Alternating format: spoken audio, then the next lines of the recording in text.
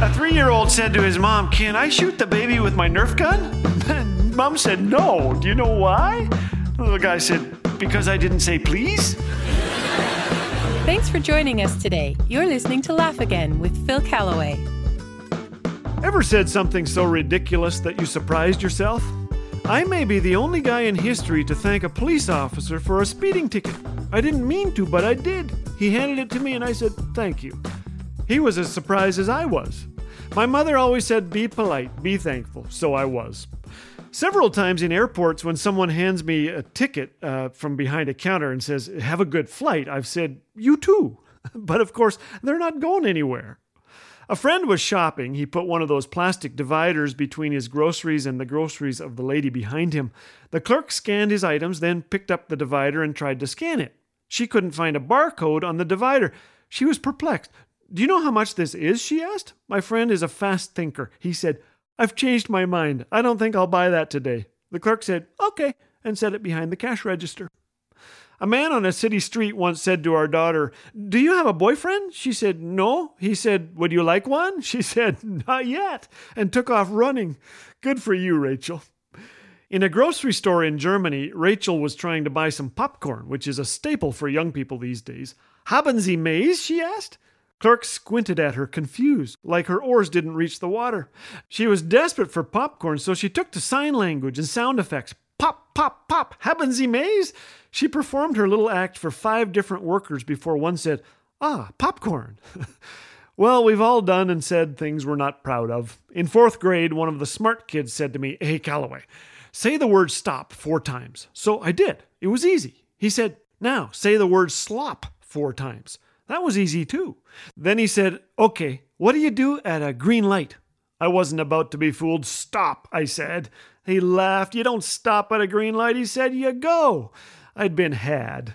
Well, we've all said dumb things, but we've believed dumb things too, haven't we? I've believed some whoppers, none bigger than this. No one will ever know. I listened to that voice the morning I stole 5 or 6 quarters from my brother's dresser and bought more candy than a family of 8 could consume. Here are 3 things I learned. Number 1, sin carries guilt. You eat 4 pounds of forbidden sugar in various flavors, and I promise you will feel lousy in every way. You will throw up. You can't eat supper. And worst of all, you lay awake that night, and a still small voice lets you know you sinned. Sin carries guilt. Secondly, sin carries consequences. When your brother misses his quarters and finds 2 bags of half-eaten candy beneath your bed, he doesn't need to be Sherlock Holmes to know why you've been sick and to convince your mother that you are a thief. When your mother opens the Bible and reads Amos 5:12, inserting your name in it, you listen. Many and great are your sins, Philip. God knows them all so well. For years, I thought I was a Bible character. Hebrews 3:12-13 was next. Be careful, Philip. Make sure that your heart is not evil, tripping you up and turning you away from the living God. Sin carries consequences. Third, sin can be forgiven, not just by a brother or a mother, but by God himself. Romans 5:20 tells us that the more we see our sinfulness, the more we see God's abounding grace. John 3:18 agrees, He is able to save completely all who come to God through Him. It took time, but I finally paid back my brother for those quarters, and he thanked me. I was so excited I said, "Me too." I'm thankful for Mom's Bible translation. I'm even more thankful for God's grace.